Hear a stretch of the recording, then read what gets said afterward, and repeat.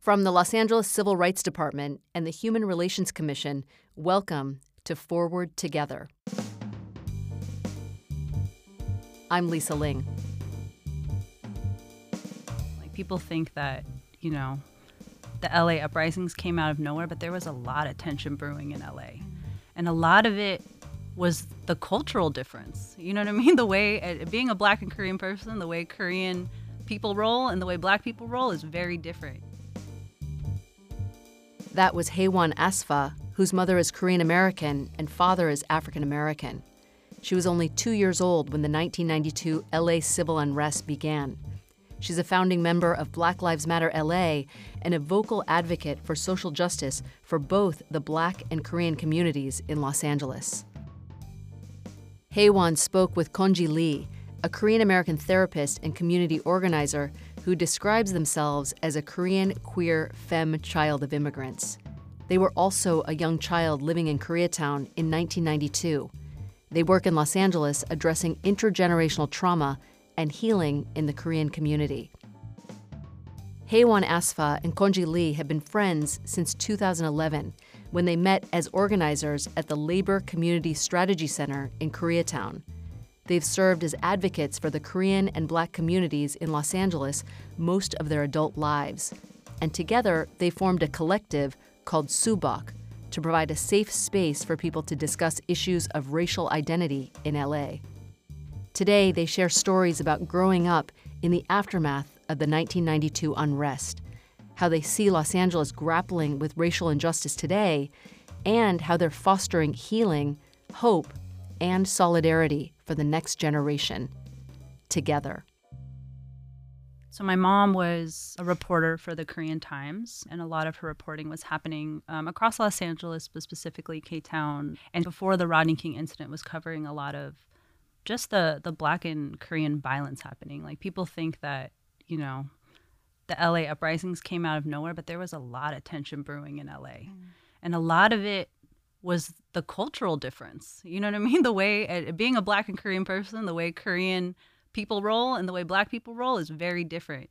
You put that in a mixing pot in a shared community, and you're going to have tension. And in the midst of what happened, you're going to have violence, right? My little sister Rahel was in my mom's womb when she was covering this. So I'm also a deeply spiritual person, and that stuff gets passed down. I feel like my mom changed after what she witnessed. I feel like also LA changed. I mean, a lot of people got pushed out, a lot of businesses were burned down, and people had to rebuild, and they weren't rebuilding from a place of healing and repair. And I feel like that's why you can still feel it spiritually, energetically in the streets, what happened. Yeah, it changed. I don't think LA was the same.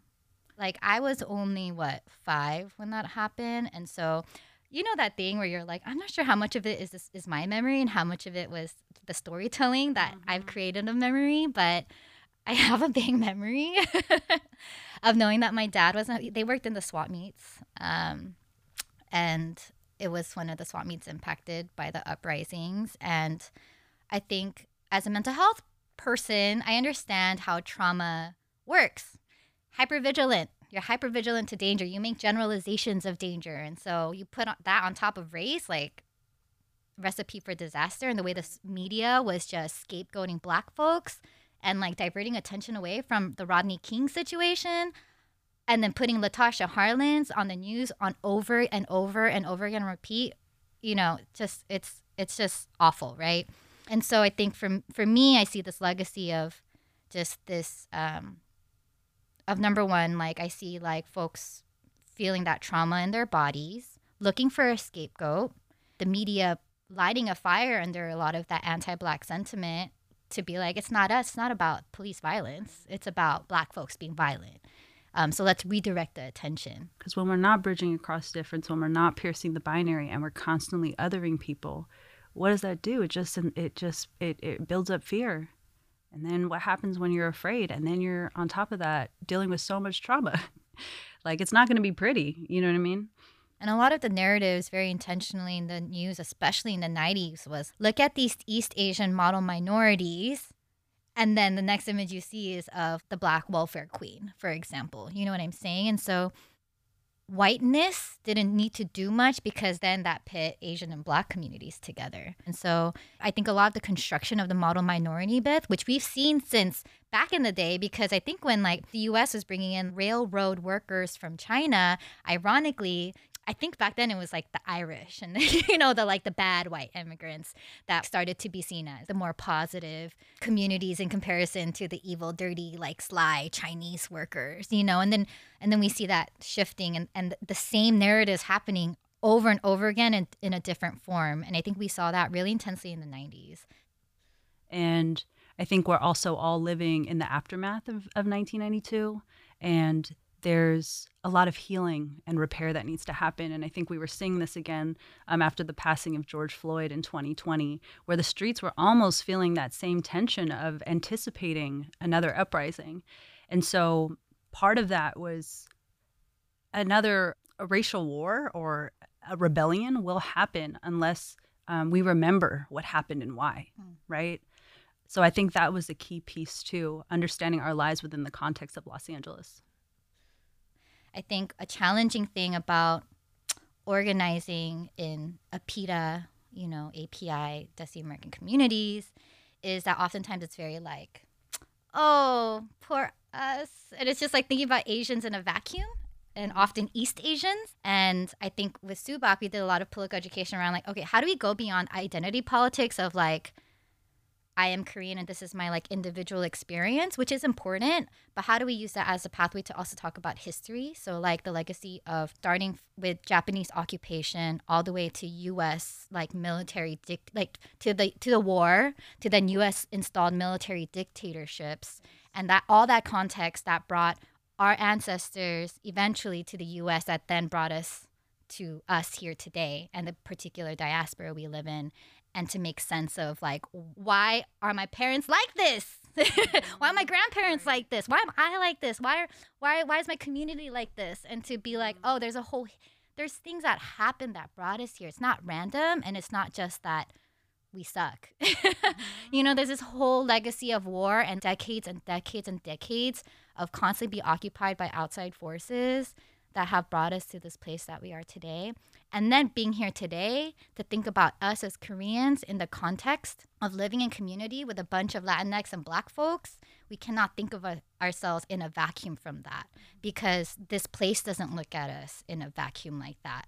We are seen as APITA folks, we are seen in relationship to this racial hierarchy that's been established here. And so there's a lot of workshops and conversations around that as a concept, but also that as our experiences, because we all have lived that. We have all lived that in some way if we've lived in LA. Yeah, I mean, I felt really inspired by the young organizers that are emerging when 2020, when the 2020 uprising started. There was a group called Koreatown for Black Lives, and mostly young, it was like young queer women, femme folks that were organizing these protests on Wilshire in like the heart of Koreatown. And they were bringing together so many people across multi-generational, multilingual, multiracial, and standing for Black lives.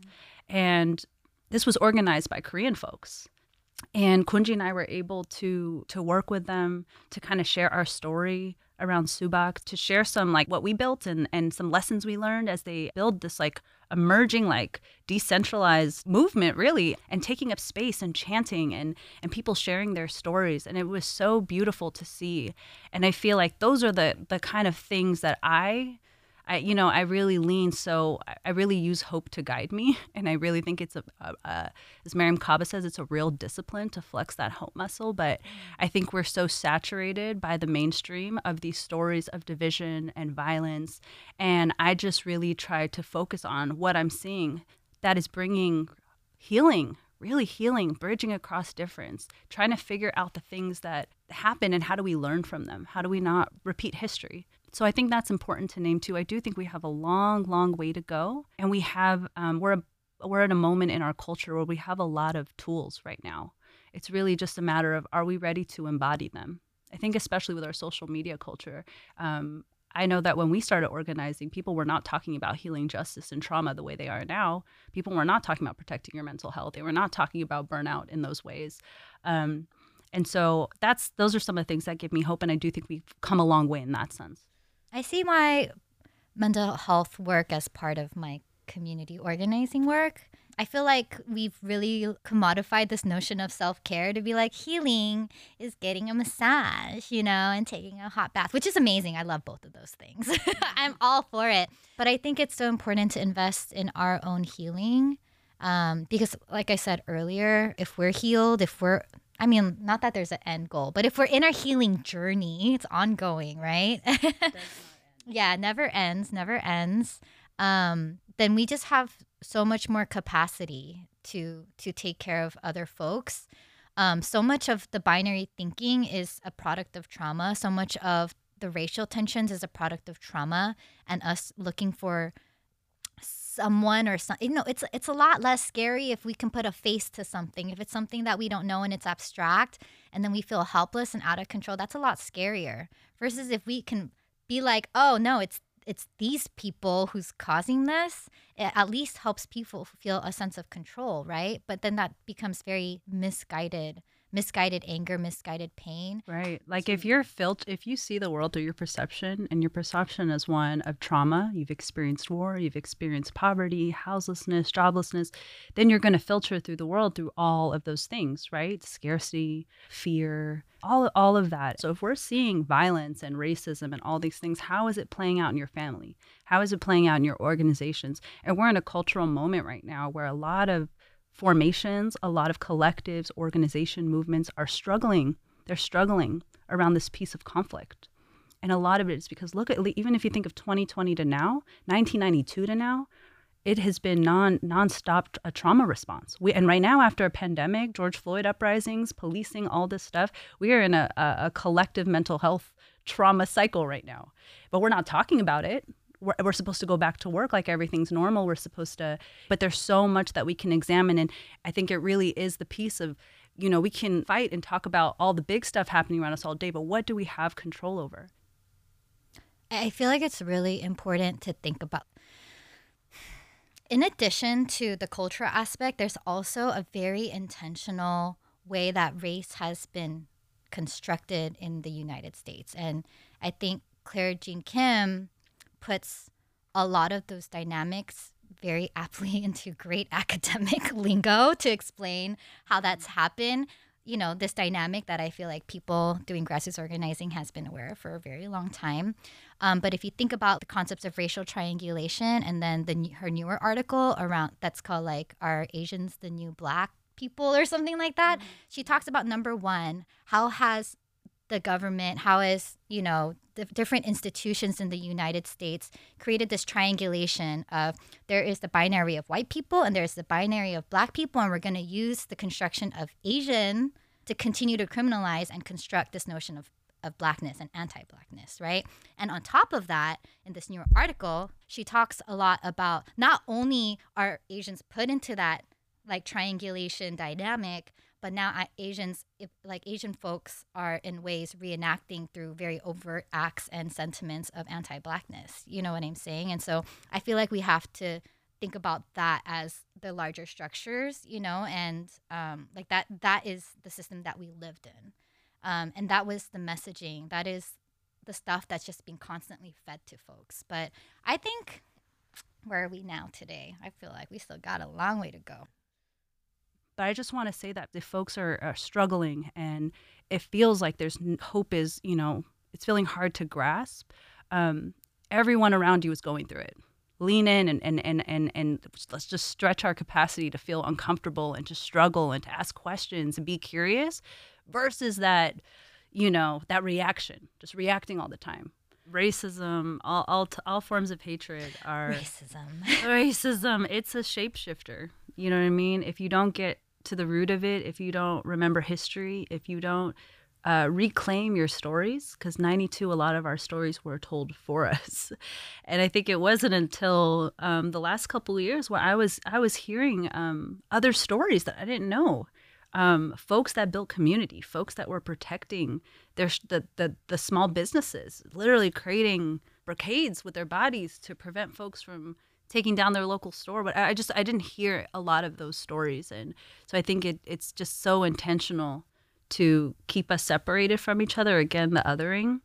And, another thing Adrienne Marie Brown says, who's a emergent strategist, is that what you pay attention to grows. What are we reflecting on if what we pay attention to grows? What stories are we uplifting? What new possibilities, what new groups like Subak, like Koreatown for Black Lives, like these are young people that took pain and learned those lessons to create something new. And so I just want to, as we reflect on the 30th anniversary, I encourage us to continue doing that.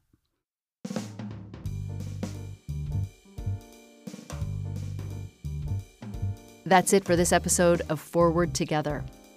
Thanks again to our guests Haewon Asfaw and Gonji Lee.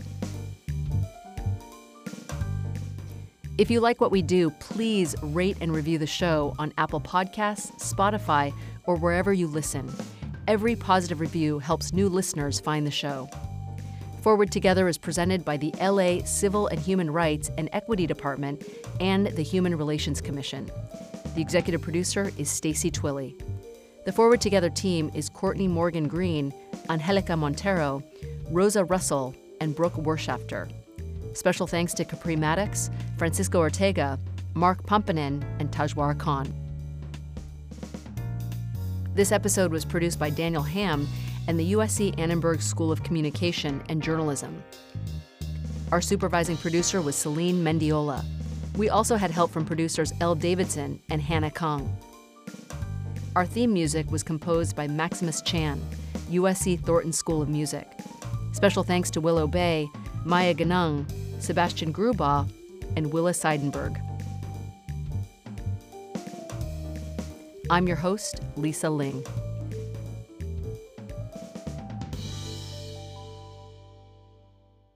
For more information, visit civilandhumanrights.lacity.org.